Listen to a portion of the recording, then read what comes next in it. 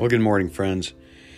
Thanks for joining me again. This is another opportunity for us to catch our breath. And this week we're focusing especially on that part of the way that Jesus taught us to pray when he taught us to say, and forgive us our debts as we also have forgiven our debtors. And I was thinking about just focusing on that idea of how much of a debt we have been forgiven, and how that's really the anchor for the way that we in turn offer forgiveness for others. And so my mind went to Psalm 103. So I've been reading it here, and I just thought, I don't even know if I could give, well, I'm confident I could give no better commentary than just to read these incredible epic words from Psalm 103 that is just dripping with the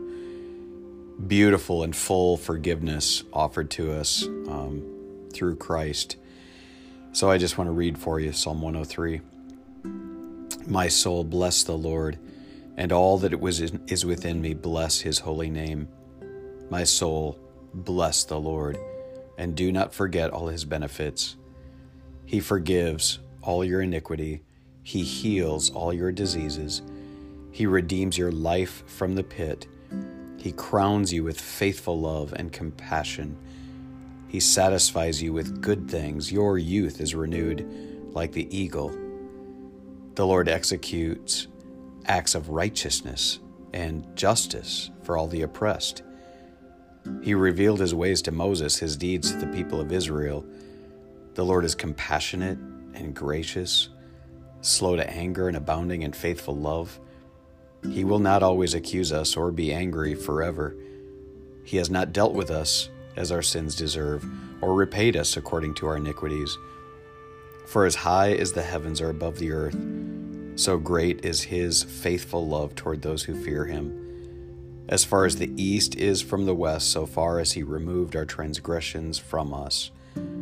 As a father has compassion on his children, so the Lord has compassion on those who fear him. For he knows what we are made of, remembering that we are dust. As for man, his days are like grass. He blooms like a flower in the field. When the wind passes over it, it vanishes, and its place is no longer known. But from eternity to eternity, the Lord's faithful love is toward those who fear him, and his righteousness toward the grandchildren of those who keep his covenant, who remember to observe his precepts. The Lord has established his throne in heaven, and his kingdom rules over all.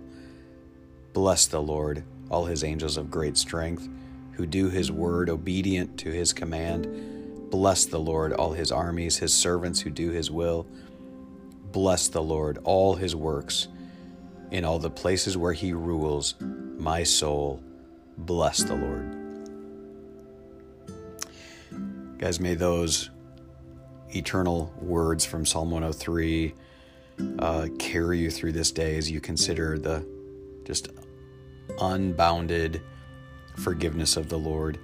As far as the east is from the west, so far as he removed our transgressions from us. When you head north, eventually you hit the North Pole and you start going south again, right?